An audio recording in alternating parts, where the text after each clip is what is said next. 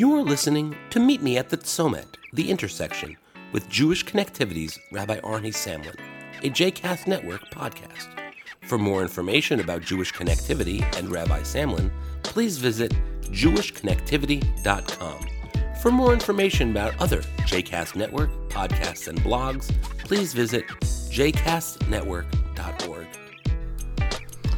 Shalom, this is Rabbi Arnie Samlin welcoming you as we meet once again at the Tzomet, the intersection between everyday life challenges and some of the Jewish texts and values that can help us meet those challenges here on the JCast Network. I was thinking a bit about what it means to hold a grudge. There's a great comedy bit that I once heard saying, don't mess around too much with the Jews because they're still ticked off about events that happened a few thousand years ago. Well, in a way, it's kind of true. We're about to go into, on the Jewish calendar, the day called Tisha B'Av, the 9th of Av, in which we commemorate the destruction of an ancient temple thousands of years ago. Seems like a real long time to hold a grudge. But then I thought about it more carefully. The fact of the matter is, we're not really holding much of a grudge. The nationalities that have been involved in the destruction of the ancient temples are not necessarily peoples that we have anything against specifically.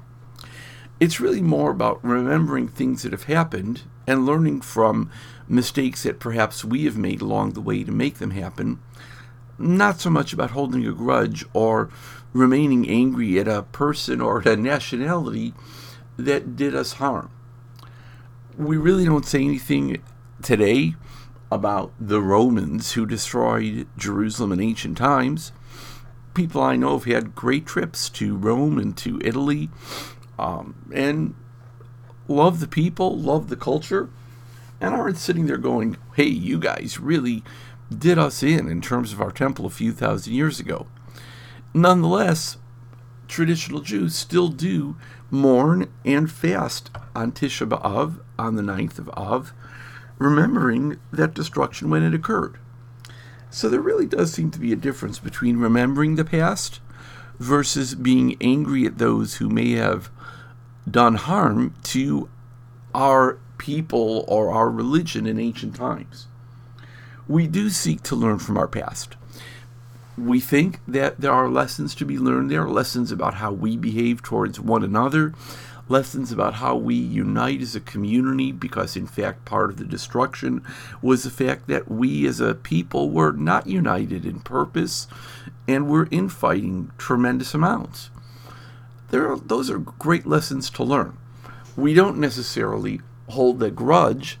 We do have long memories in terms of trying to figure out how to avoid destructions in the future and what it is we can learn about living our everyday lives. What are some of the lessons from Tisha B'Av, from this period of our calendar year? Well, as I said, part of it is about remembering to love our neighbor and to be a unified community. Community doesn't simply mean unified with other Jewish people, but unified with all people who seek positive results, who seek to create a positive world. Those are things that we have to remember each and every day as we remember what happens when there's infighting and when we don't remember what the big goals are, what the big purposes towards which we're striving are. So think about what that and perhaps other messages that you are aware of in this period of time. Let go of the grudges that hold us back, but always learn from the memories of things that have gone wrong as well as things that have gone right, so that we're always building a more positive tomorrow. Please be sure to leave your comments and your thoughts on the Facebook page of JCast Network and the Twitter feed of Jewish Connective. Go out there, remember what there is to be learned from the past, and make great things happen. Until the next time, Shalom.